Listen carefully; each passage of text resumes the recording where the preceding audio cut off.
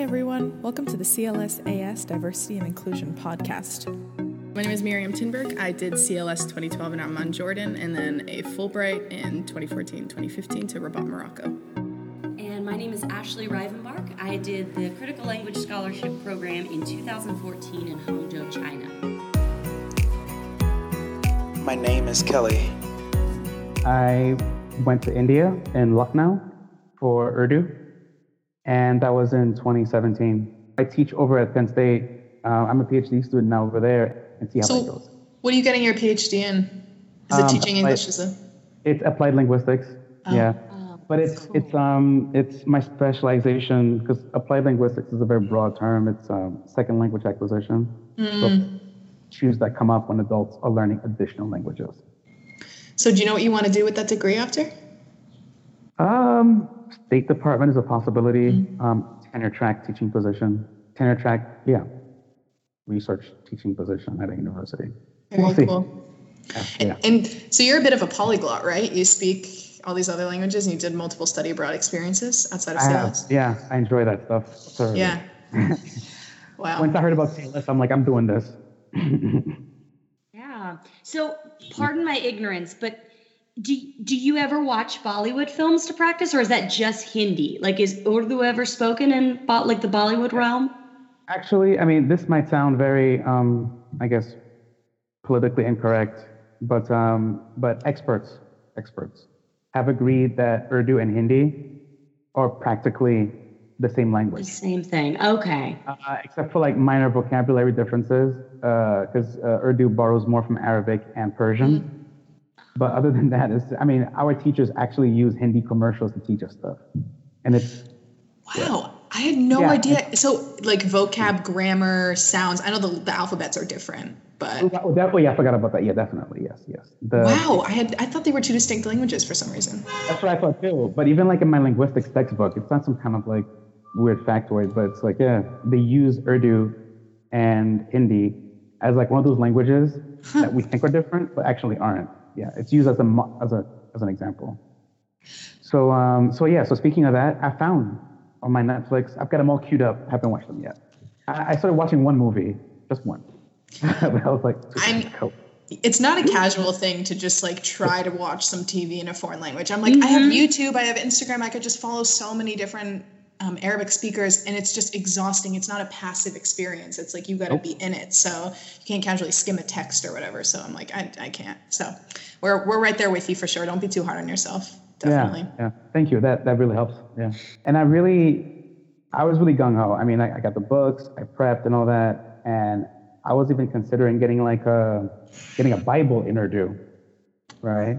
There's a reason for that, because I know the Bible very well from just my background.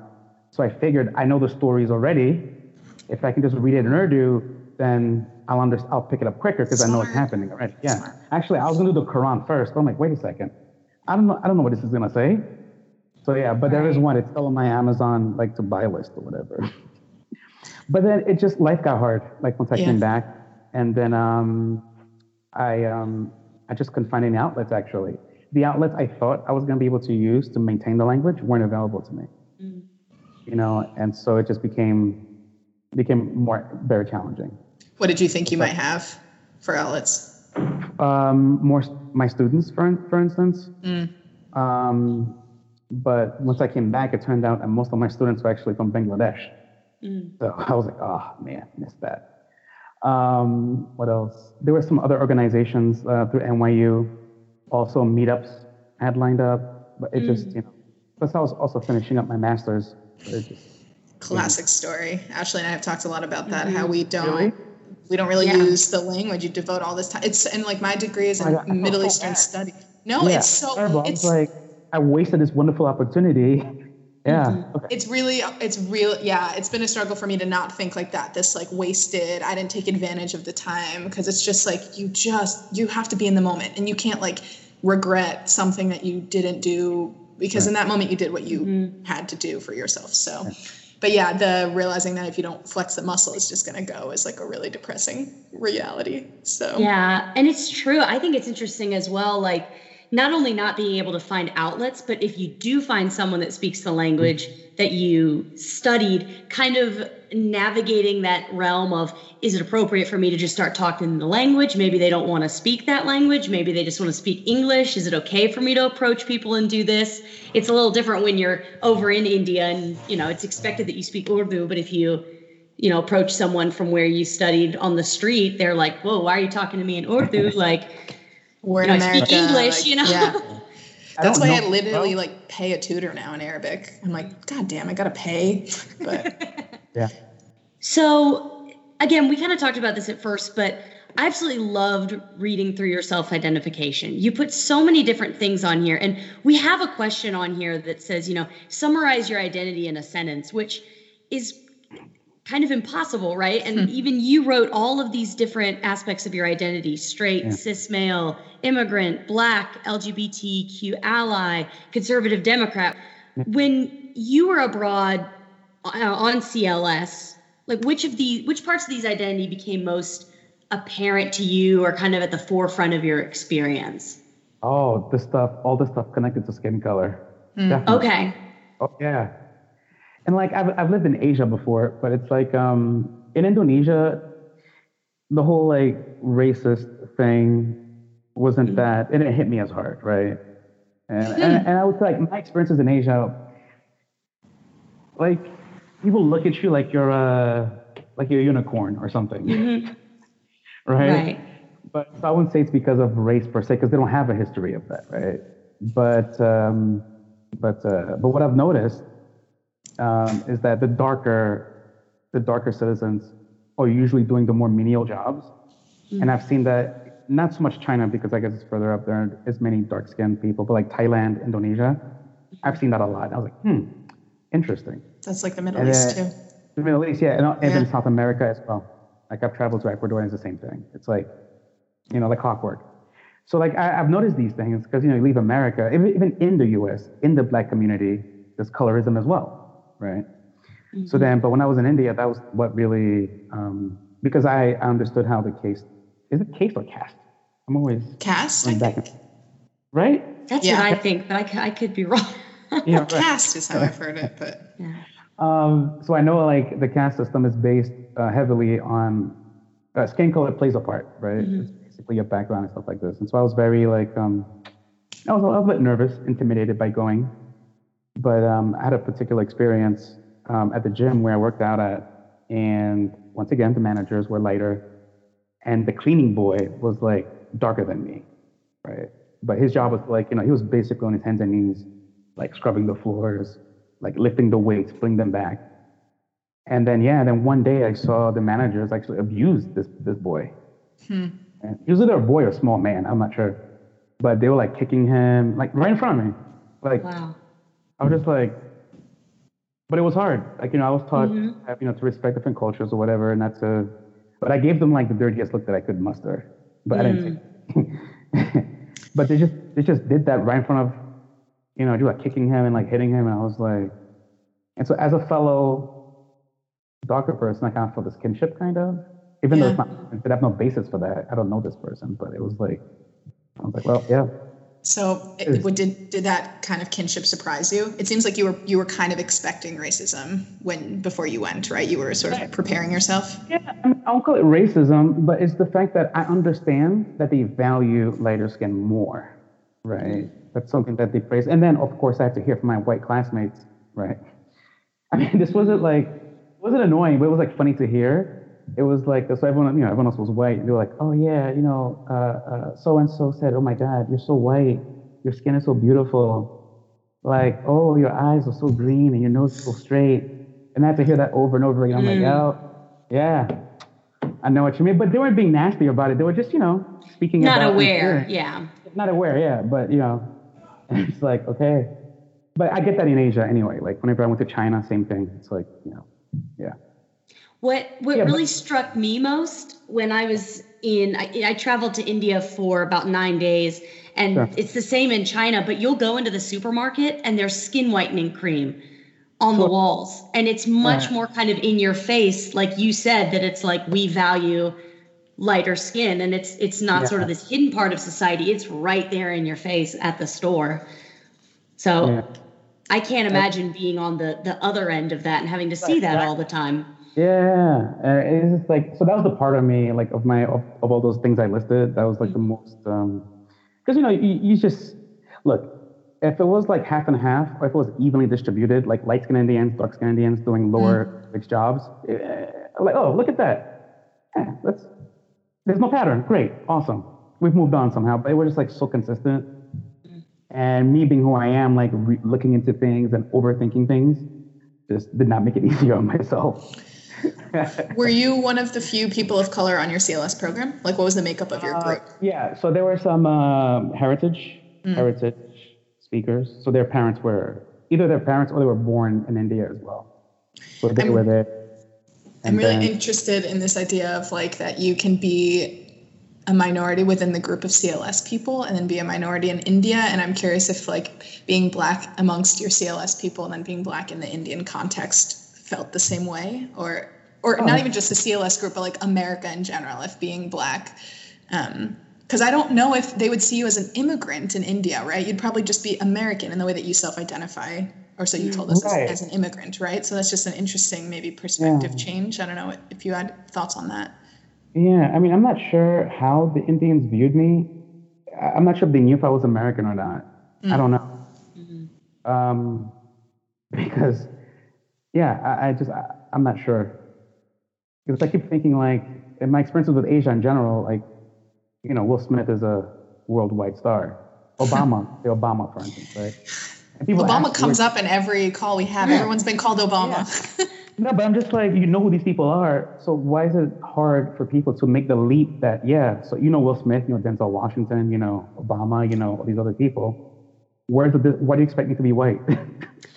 Right. There's definitely this disconnect and I've experienced this in China, just like I'm sure you've experienced in Asia, is that people, when they think America, they think white.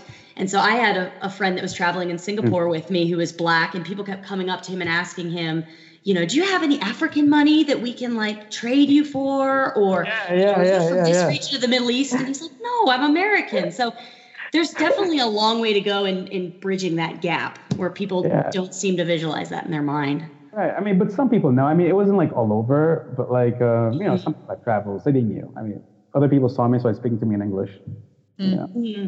But with the group though, I think it might have been more generational because actually we didn't actually gel all that well, except for the person I'm going to refer you to.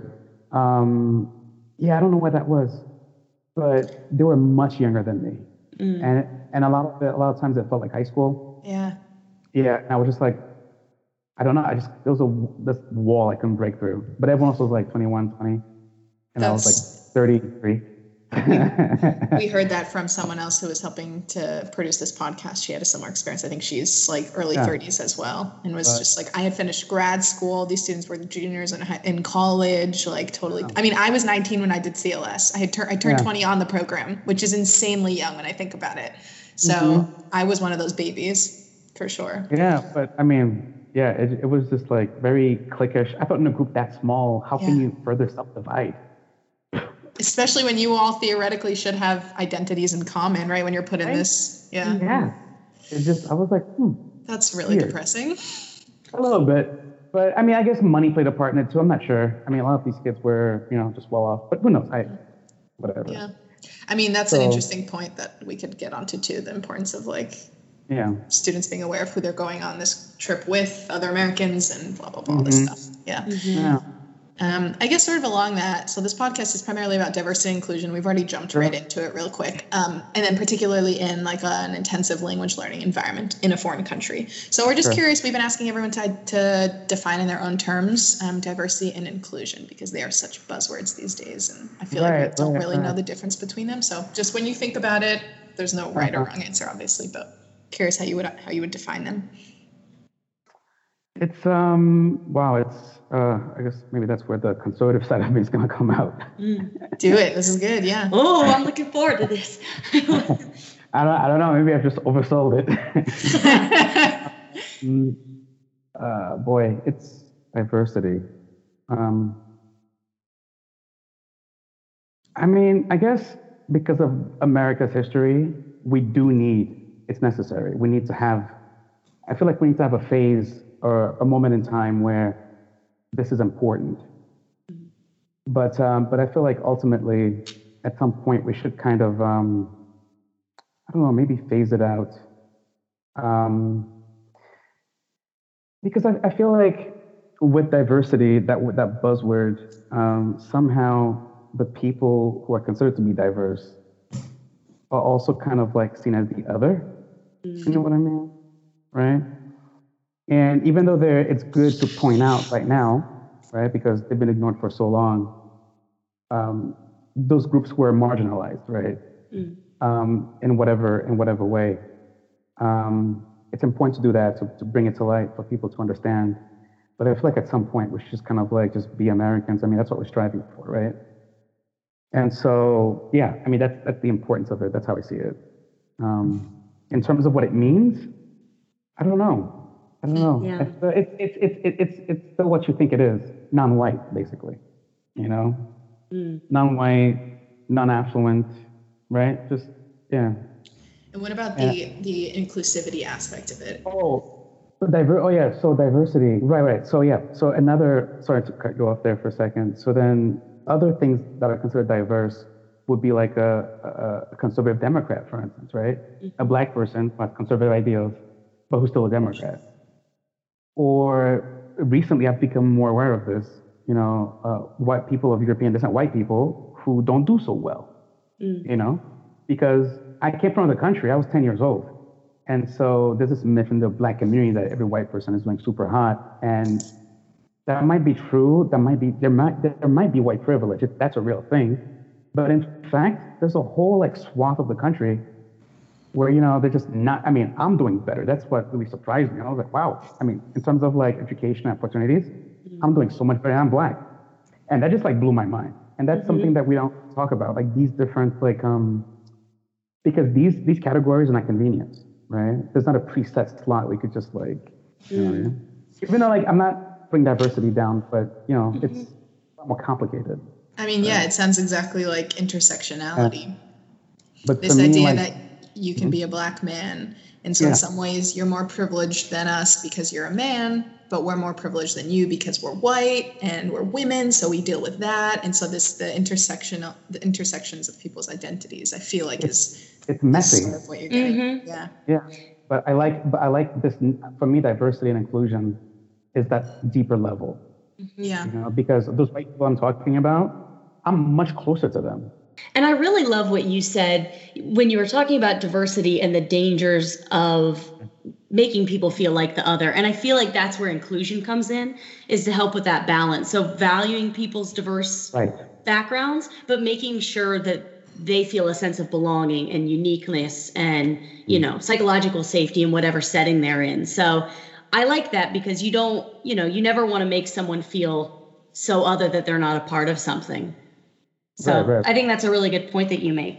It's the analogy of like, are we a melting pot or are we like a salad, right? Like, are we trying to like melt down everyone's identities to be this American ideal, or are we trying to bring everyone's separate identities into one combined bowl? And there's arguments for both, right? Like, I think the French version of multiculturalism is like everyone is French. So you end up stripping people of their religious backgrounds, their races, their ethnicities. Whereas in America, I think we consider ourselves to be a melting pot, although we all know that's not a real thing. This idea that we're all like, we are bringing in all the different ingredients or whatever. And so it is an interesting, like, what do we want? And ultimately, I really like when workplaces, like what you had said, that's why I think this idea of transparency and honesty and vulnerability, like sharing parts of yourself with other people, because you don't know who you'll connect with on what. So I really like when I'm applying for jobs now, and I always read their diversity descriptions, because usually they're really basic. They're like equal opportunity employer, blah, blah, blah. But sometimes they'll be like, for our company to function, we need to have these distinct voices, and we want you here because you're going to bring totally new perspectives to our product and our workplace culture and whatever. So we value and we need those stories. And I'm like, wow, that's next level. Like acknowledging people's age, their class, their ability, all this stuff as crucial to a business model even is just a really interesting idea. Everybody benefits. Yeah, for sure.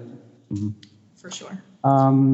So then, when you say inclusion, what do you mean exactly? Because that part of it, I didn't really reflect on that deeply. But it sounds interesting. Yeah. Like what form? Yeah, I'm still stumped, to be honest. So I think, I've been kind of researching this a little bit, and I know one definition of inclusion that's really kind of widely used is this idea of belongingness plus uniqueness. And when you put those together, it creates this idea of inclusion. So, for example, like Miriam was saying in the workplace, if we're all sitting and we're having a meeting, or if you're at CLS and you're all in the classroom together, you want to feel a sense that you're unique and that your differences are being valued. Like you said, because of your backgrounds, you bring unique perspectives and ideas to the table, but you also don't want to feel so unique that you're felt like to be an outsider, like you were saying, the otherness.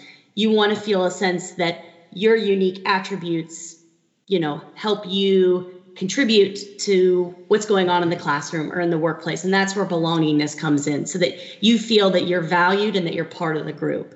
So it kind of takes diversity to that next level of, utilizing the benefits of it and making everyone really gel. Okay. Yeah. Okay. And when I think of it, I think of like diversity as, let's say, stacking the room with color, ability, race, religion. And then inclusion is actually like creating the environments and circumstances in which we can all thrive and be happy and content. So like when I think of a workplace, inclusion to me is like, how can we retain employees? Are we recruiting employees from diverse places? Are we sending out, this is even just HR terminology, like sending out job postings to places that we wouldn't otherwise be posting, or maybe we put bus vouchers as part of a perk for a job, like getting people from different communities and different places, and then creating environments where you're doing diversity workshops, where everyone understands what microaggressions are, where you're continually doing like employee satisfactions and collaboration activities and stuff, like creating an environment where people are seen, respected, happy, content, part of, like you said, Ashley, like the gel. Which is so much harder. And I think we're in this stage of like, let's just get a diversity quota. Let's meet that. And then we have and then people leave because they have like horrible experiences and don't feel supported. So if you're not capable and ready to like handle these different diverse perspectives, it's never going to last. I don't know. I feel like based on these are great ideas, but you're right. I mean, for me, you get in that situation and then it's just, I hate that wall. It's that wall hit, and like I felt that wall when I went to Colgate, upper middle class, my classmates were from like the top 1% or whatever, and it wasn't even the white students, it was white, black, Asian top 1%ers. Even the rich black students didn't even look at me like I didn't exist. And I thought that was interesting. I was like, look at that. Wow. I was like, damn, you didn't even have to go to India to experience that. Yeah, right, exactly, yeah. So so that I know it's deep, it's much deeper because I'm experiencing these things. And so I think, people have good intentions. They have good intentions, right? But I feel like for inclusion to occur, I don't know, I guess it takes a certain kind of disposition because my classmates meant well. I know they meant well. I'm not going to like read into anything or something like that, but it's just, I don't know, for whatever reason, it couldn't, at NCLS, that inclusion was hard. I guess I don't know. It's so frustrating to hear that because I'm part of me is like, wow, I just wish like once the old heads go, once the like old, it's a generational thing. It's an ignorance thing because they're older. Once they're gone, everyone's going to be chill. But then to hear, and I know that obviously it exists, but it's easy to pretend in these liberal circles that everyone's so social justice oriented, everyone's gay or no, an ally, whatever. But then you've come to find out that so many people in our generation and our age like think like generations prior, and then you're like, God damn, is there hope? Like. And they just, it's, and it's also like my attitude is, and many people are angry about this, but like I feel as though I wouldn't mind being a bridge builder, right? Because during the program, somebody said something ignorant, right? That got everybody upset. I mean, white and brown students included, right? I'll tell you what it is in a minute. But like I said, you know what? Let's use this as a learning moment teach that person. And someone else said, it's not my job to teach you what to do. And I'm like, yeah, I see what you're saying, but, right? And so I think it starts there a little bit. But like, if I get an opening, I'll do it, right? Because I feel like being that representative, as bad as some people might say it is, how unwoke it is or whatever, but like, I feel like just, spreading that light is good. That person's a step closer to having the right mentality to be inclusive, right? Because they may not know. Look, I said something really stupid when I was a teenager, right? I remember, black kid from Haiti, I didn't know anything about anything. So I went to a predominantly Jewish high school. Actually, I didn't even know I was in a Jewish neighborhood until my third year of high school. Where was Even it? though there were synagogues everywhere, but I just didn't connect. I didn't register. I didn't care. Right? I was right. But my third year of high school, I'm like, oh, wait a second. Oh, Jewish area. Most of my teachers are Jewish. Oh, I see. Forest Hills in Queens. Okay. Forest Hills, yeah. So then one of my teachers, Mr. Gould, was Jewish. And it came up somehow in class. And I was like, well, you don't look Jewish. And this man, in all of his, I'm sure you guys are cringing now, right? But this man, in all of his wisdom, right? Didn't get angry, didn't sort of fuss. He's like, well, what does a Jewish person look like? That was all he said. Done. So it's because of people who helped me overcome my own little misunderstandings or whatever that I've become the person I am now. Anyway, so what the person said was, this was during our meeting, a weekly meeting. You're gonna love this, right? So because the white students were constantly singled out for the whiteness, right? Like one girl almost got kidnapped, another girl got a white marriage proposal, all these different things being stared at. And because technically they are a minority, right? So in a place full of brown Indians, there's like 4 or 5 white students, right? Or whatever amount. Somebody said, now I know what it's like. Now I know what it feels like to be a minority. That's what somebody said. Now I know what it feels like to be a minority. And I mean, it's funny. And I was like, yeah, that's rich. But people were upset. Like, it came up eating. And that's when I said, I spoke up. I said, listen, I think, we should use it as a learning moment. Another girl whose parents were from Pakistan said, no, that's not my job to enlighten people. And I was like, yeah, that's crazy, right? Yeah. I mean, I understand. I see both sides, but it's just the wrong word, maybe. Yeah, it's interesting because Ashley and I have had these discussions because I think, Ashley, I can speak for you. Like, we both would agree with that sentiment, right? That being white women in the U.S., it's not something like when we went on CLS, we did experience certain I was confronted with my whiteness, my Jewishness, my Americanness in ways that I just am not, my womanness in the U.S. But for sure, it's like this whole tactful sensitivity, like be mindful of language and words and stuff, I think is a whole other discussion. I mean, technically it's true. Yeah, but minority has a specific meaning, and they use minority in that. I think they meant it in that way. And also this idea that you go on CLS for 2 months, and then you're a minority, and then you're back, and you just like turn on the minority switch. Cool, I got a little taste, and now I'm back. That's like right, but you don't have to live. You don't have to daily strip yourself of that the second you leave. Yeah, exactly. Wow, you said so many gems. I have so many thoughts, and I think it's really interesting. And I know this, Miriam, I don't know about you, but after we gave our CLS presentation at the first annual conference, that was this idea that I immensely struggled with is, going into learning more about diversity and inclusion and becoming more aware of these issues. It never crossed my mind that when I asked people questions like, well, hey, tell me why what I said was wrong, or why do you know, that I perceived it initially as I'm just trying to learn, where, people that have to be asked that on the daily get really tired of it. And they're like, like you said, it's not my job to constantly teach you. At the same time, you make a good point about wanting to spread, knowledge around these topics and help people out for the future, just like your teacher did to you. So it's this really tricky balance of, for different people, like you approach it in a different way that someone else would. So it's all about kind of navigating and figuring out, how different people approach those kinds of topics. But I love the way that you outlined that, because it's true. It's hard to navigate those kinds of conversations and intentions. Yeah, and I always try to give people the benefit of the doubt because like I've said some dumb things, right? So I gave you a little piece. Yeah, and we've all made mistakes like Was I that. being malicious when I said that? No, I didn't know what I was. I didn't know what I was saying.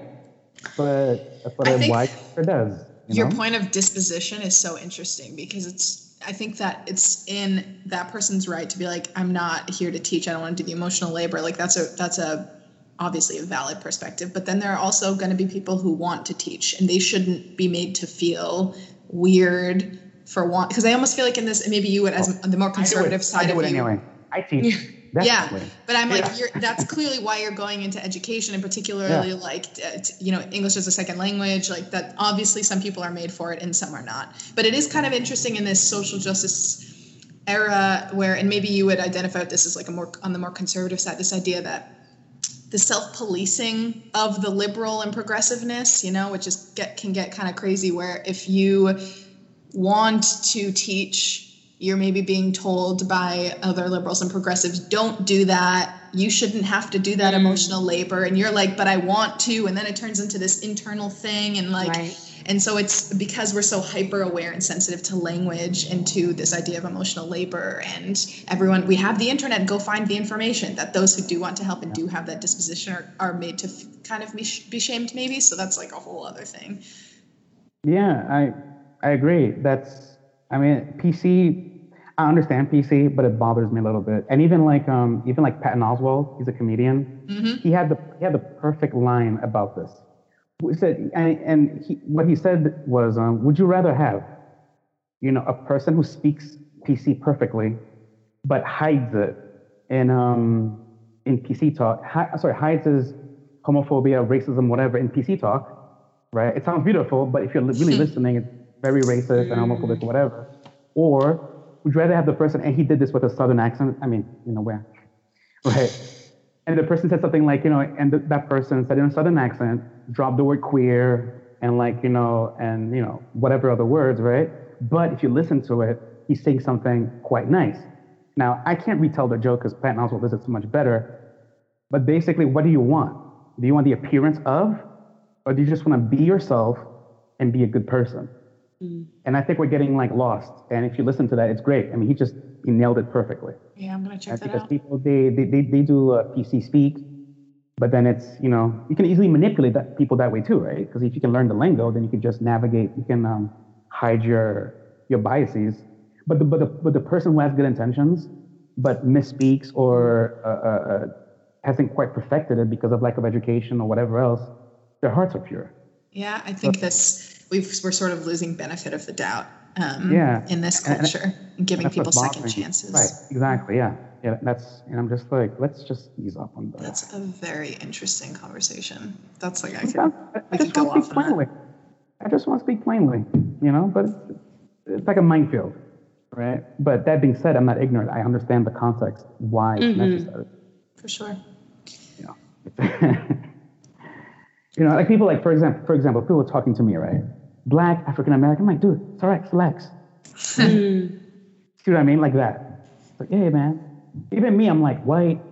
I'm like, oh my God, European American, whatever. It's weird. It's European American. I love that. It's stressful. It is. Anyway, yeah. Yeah, it's interesting. We're in this whole foreign language discussion, and it's like, English is hard. You could be enmeshed in this culture for however many years, born in it, been in it since a kid, and still not know the right words to use. So language is so important, but also it shouldn't necessarily be the be all end all. So I think that's definitely something that we probably have all experienced as being on the other end of foreign language and different culture and having to navigate that and wanting to be taken seriously, but not knowing the right things to do or say and being frozen in that moment. And for sure. We need to learn to forgive and just just look at the intentions. But the funny thing is, what I love about traveling and leaving the U.S. is how frank people are. But as an American, that frankness translates into being rude or being too blunt. It's so refreshing. It's like, when I go in the ESL classroom and my students don't know, they don't know the culture. They haven't been acculturated yet. Right. And I just come out. Hey, you're fat. Yeah. Right. That's right. Yeah. Yeah. Yeah. I got that all the time in China. Yeah. Hey, you got that? Or yes, I did. Same in the Middle East. It's like religion, politics. These are things that you don't talk about at all in America. You're literally taught sex, religion, politics. Never discuss it. They're not for polite company. And then I feel like in other parts of the world, they're like, who did you vote for? Are you Muslim? Are you Christian? Are you whatever? Like, tell me about everything. And you're like, kids? yeah. Oh, yeah. Do you want to get married? Yeah, for sure. Yeah.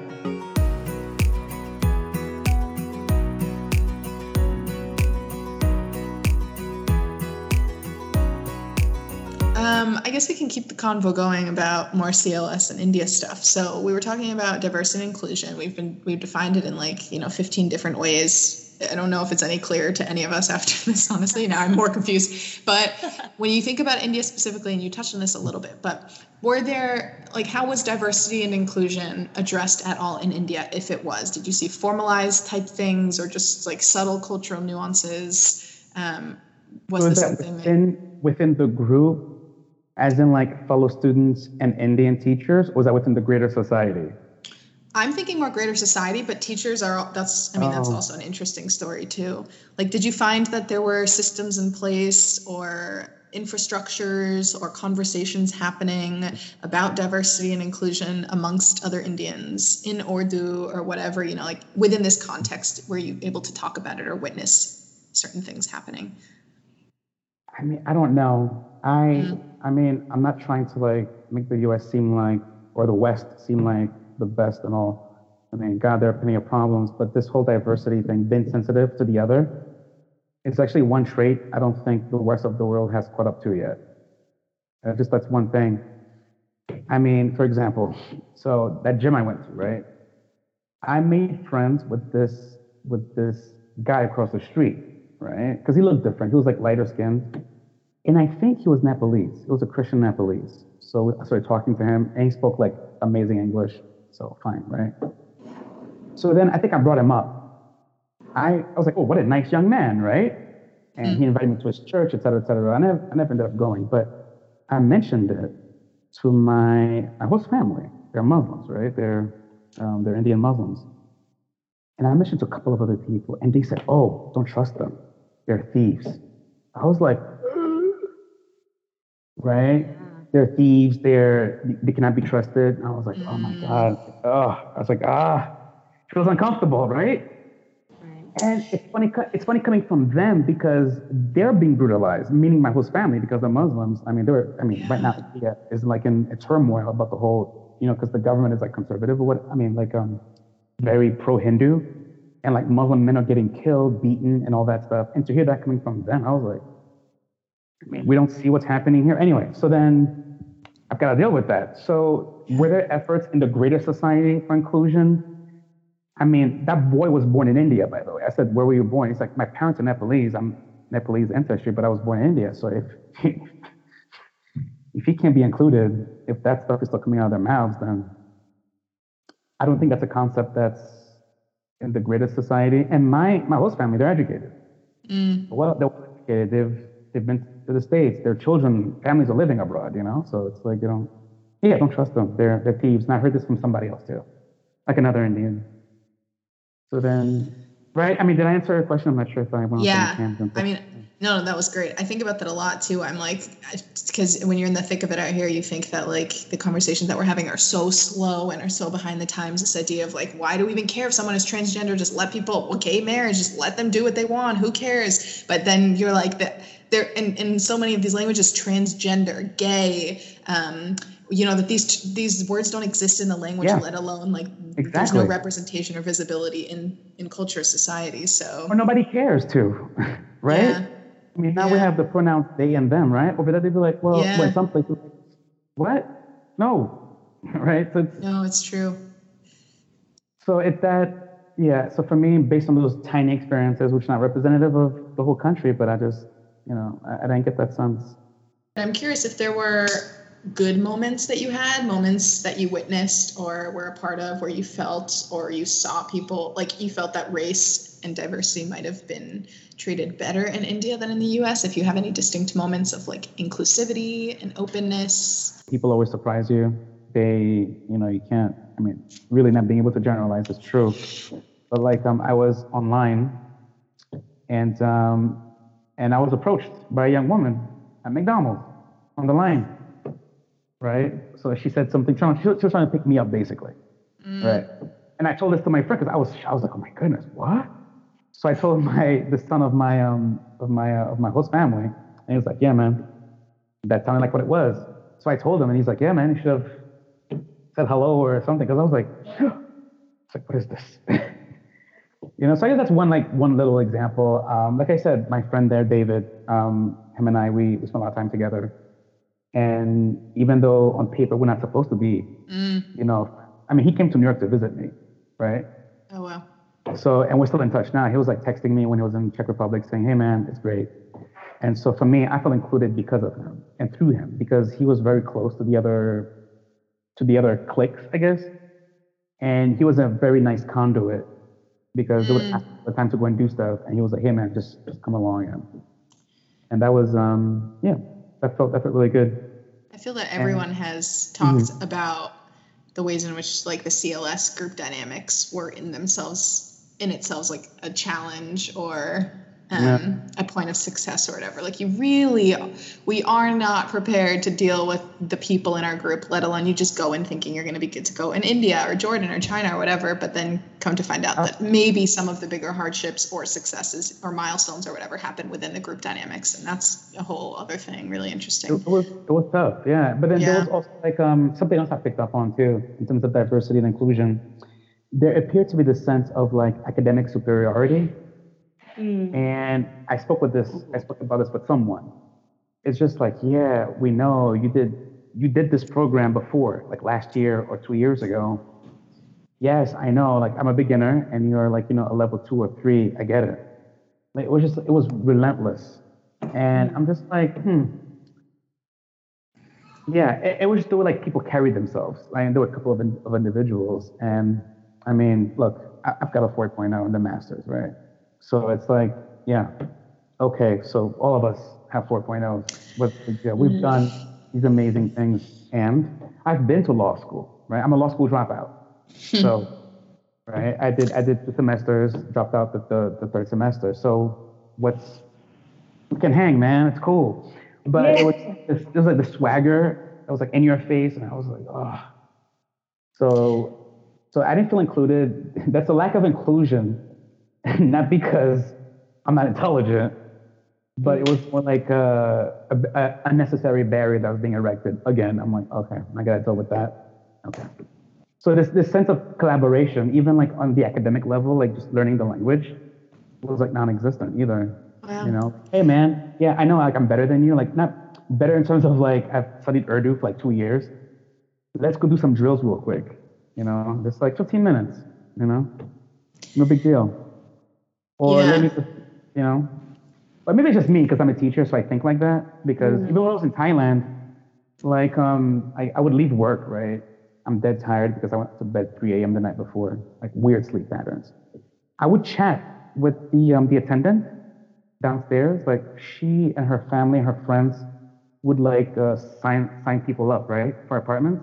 So they signed me up. So I would talk to them just like an hour, I was like, hey, well, in English. And would you believe by the end of like 8 months, they were like, they had improved so much, but that wasn't my intention. I was just like talking to them for like an hour every day, Monday to Friday. And I was like, oh my God, your English got really good. So, but that just that idea just never really crossed their minds. Or if they spoke to you, they spoke really fast and just like, ugh. Yeah, I had a very similar experience in my program, and it was really sad for me because I have always found the Arabic classes that I have been in to be like the best class and learning environment that I've ever had in college. I thought that people are so, in general, really stripped of ego and are so humble because everyone knows they suck.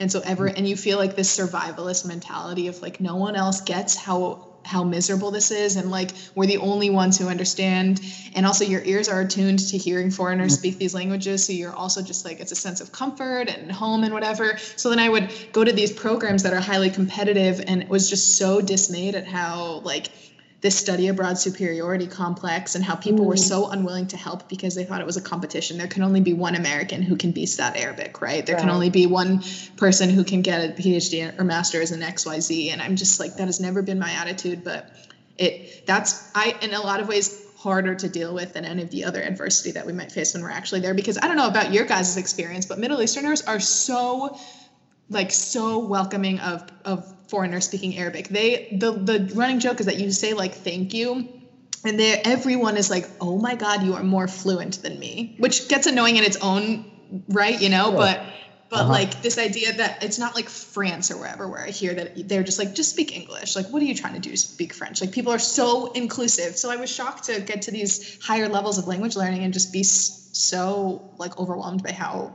unwelcoming and like impatient people were with my own abilities. Yeah. There can be only one. You ever seen that show, Highlander, in the 90s? No? Yeah. No. Anyway, God, I'm never good when people quote movies or TV. I'm like, I know. God.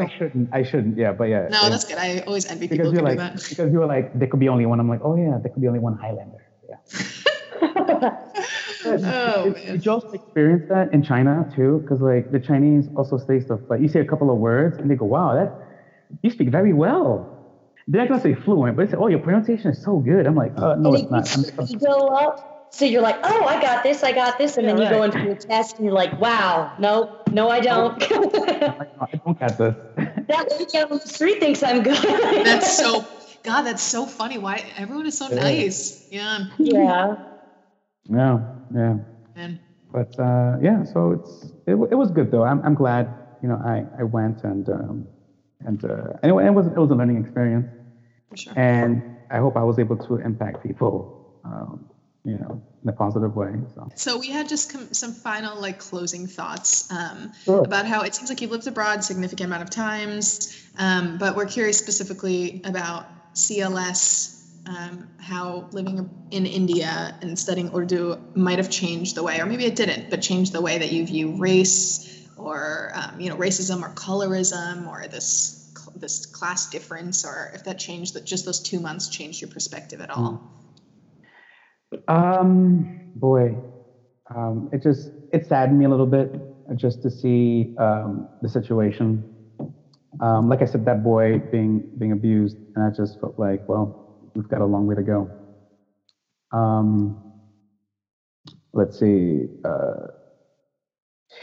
race changing the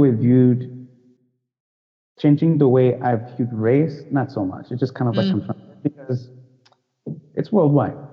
So whoever's darker, it doesn't matter what ethnicity they're from. So it just kind of, it didn't really change it for me, kind of like just confirm something I've already witnessed. Let's see. It changed the way I thought about language learning. That's something else. In terms of, that's my background, But I realized a lot of the teachers were not catering to me. And I know that sounds super entitled, but they taught, because they have PhDs in Urdu literature, not in teaching Urdu, right? And so I even gave them suggestions. And they're like, oh yeah, that's good. Yeah, I was surprised. And she actually implemented them, because I told one of my teachers, show us like short advertisements, right? Short, because it's authentic language, right? It's interesting because, it's stuff happening, and short, we can actually listen to it and practice. And she did that. And a couple of other tips, but then I'm not knocking them because, they are experts in their fields, but I realized then that, teaching someone another language is actually a separate skill altogether, right? These are PhD holders in lit, not language teaching. Yeah. And so it made me reflect on that too. I actually reflect on how I learn languages and my needs, and I realized my needs weren't being met, and I wasn't able to learn the way I wanted to learn. Because I picked up Indonesian on my own, right? On my own, meaning like I sought out, because I lived in Indonesia and I sought out the resources that I needed. I had a tutor, I used some books, I went out, and I actually spoke Indonesian by the end of 5 months. I was traveling alone. But in India, I feel like, I mean, the program means well, and that's good. Some people do pick it up, right? But it's more of a sink or swim. And and the schedule was kind of grueling. And so maybe it didn't really fit into even though I have an aptitude for languages, it just didn't actually fit into right? I mean, there are things I could have done too. I'm not trying to put it all on my teachers or the program, but there were many things I could have done. But at the time, you're just like, whoa, 2 months. It's kind of like, yeah. So a lot, yeah. And everyone learns differently. So it's like you said, it's difficult. And I'm sure, as you know, because you're a teacher yourself, it's difficult to cater to different learning styles, especially with a new language. Absolutely, and it's hard, it's hard for them. Which is another. I mean, when we speak about diversity and ways in which we can improve and be more inclusive, right? To bring it full circle, this idea of the CLS program as an entity, I think taking into account different learning styles and making sure that the teachers and the fellow students and the people who are running these programs understand these different types of learning styles, that someone who's an immigrant, let's say, who already speaks 5 languages and has lived abroad for 10 years might have a different way of picking up a language than someone for whom this is their first this first trip abroad, right? And understanding who's in the room with you, which is kind of how I think of diversity, is so crucial. And I feel like you don't know the impact that you telling these teachers might have on their future curriculums. So you definitely so I think that's a really interesting I was point. doing this. They're like, so do you have anything to tell us? I was like, yeah. That's why I love exit interviews. I love reviews of things. I'm like, yes, I have 12 pages of notes here I'd like to present with you in ways that we can improve. Yeah, for sure. And I don't know, I'm thinking, I mean, I know we're speaking about India specifically, and in terms of inclusion too, right?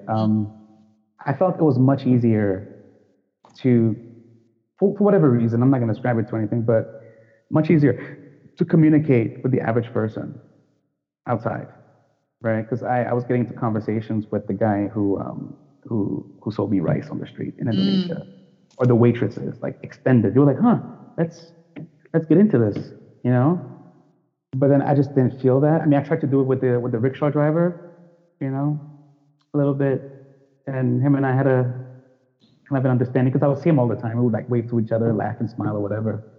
But that was Yeah. Anyway. That's the advice I give to people who are going abroad. I'm like, do your homework, especially on a CLS program. Do your homework is cool. You want to get your grades or whatever, but you're going to learn more from the people who are selling falafel and from the taxi drivers and from, the random chance encounter with so-and-so. So lean into those things, because what seems trivial in America, or even worse, annoying in America to do customer service or retail, whatever those interactions are, can be crucial language learning steps for you, because it's the casual language, being used in real life. Yeah, absolutely. So I always give that advice. I'm engage with the people who are selling you things and who are feeding you and whatever. Mm-hmm. So when thinking about advice that you might give to people studying abroad, specifically people of color or other minorities or underrepresented groups, specifically when traveling to India, but more generally when traveling abroad, do you have any pieces of advice or things that you wish you'd been told before come to mind? Well, first of all, go. Go. No, seriously, because I've been at this since I took my first solo trip when I was 25 or something. Because before that, I traveled, 19, right? Because I studied abroad in Europe, Israel, and South Africa, right? So that's when I did all that. And you don't see a lot of, diversity. Right? But there isn't that much. And I was always like, why? But then after a while, I just got used to it. My brother, he's younger than me. He's 26. And he tells me that Black people are traveling more now. I'm like, really? Mm-hmm. Where were they when I was, globetrotting? And so that's the first piece of advice is go. And basically don't, if they're having doubts, don't, because you're going to grow, right? You're going to learn so much, about yourself and about how to handle people in general, right? Because you pick up a lot of good people skills. Because, culture shock is real. But then, other than being really painful, it just reveals the things that you take for granted. Because we're walking around with our heads, American culture in our heads, we have no idea what it's all about. It's just down there. But when you go out, it comes to the surface, and you know. And what else other than going? Don't take it personally. Don't take people's Ooh, that's good. Yeah, no, really. It's not gonna do anything because that person. Because trust me, I went with my angry black man face in China, and it didn't do anything. Nothing happened, right? So the thing is to keep an open mind, and you're not alone, right? Because as bad as I thought it was in China, for instance, there were good people all the time, but I was so focused on, So just start small. Find a person that you can build a bridge with, in common. I didn't go through all this in India. It was fine. I was cool. I was like, a seasoned traveler. Well, I mean, if anything, most of the issues were with the other Americans, however small those things were, right? But with the larger society, even though, people were saying that Nepalese people are thieves, don't trust them, and that boy was getting kicked and all that stuff, I was still like, okay, right? But then, just learn, just don't take it personally, go, and keep an open mind, build bridges, start small, right? And yeah, so that's what I have for now. Yeah, that's great. Yeah, because it will just, it will all, I mean, after years of, if you do go, right, it will all fall into place. Right. Yeah. Either then or a year later, you're gonna, that experience, you're gonna regurgitate it. It's gonna be swirling around your head. And actually, that might sound silly to say, but the harder the experience, the more you'll get out of it. Actually. Mm-hmm. Definitely. I totally agree with that. Yes, that's a good life lesson in general. Honestly. Yeah. Travel aside. Yeah, seriously. I've got nothing profound to say about Indonesia. I've got a ton of stuff to say about India, or like things that went over, or even like China, for instance. I was like, yeah, that was oof. Yeah, so it's. That's what I always tell people. I'm like, yeah, cry every day. I cried in the taxi so many times. It's fine. Because you're going to, remember that, and those make for great stories, but also, B, the things that are going to come from those moments of tears or anger or whatever are probably going to be either really good lessons, good memories, moments you learn. If you're just chilling, you're not going to learn anything. It's like being back home, right? Yeah, exactly.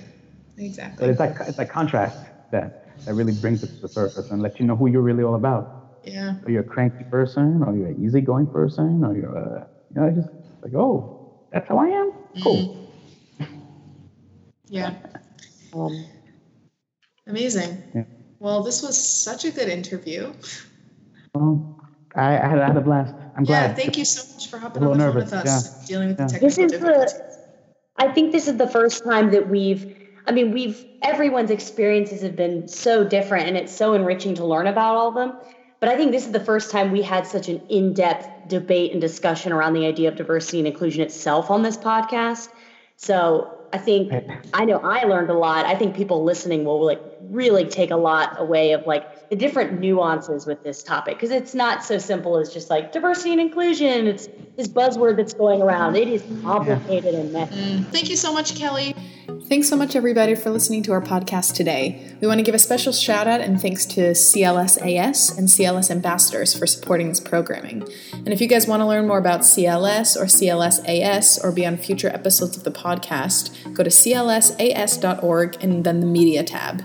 And thank you, listeners and participants of the pod, for being open-minded and willing to jump into these tough but important conversations. We would like to credit Creative Commons for their music clip Campfire by Scandinavians.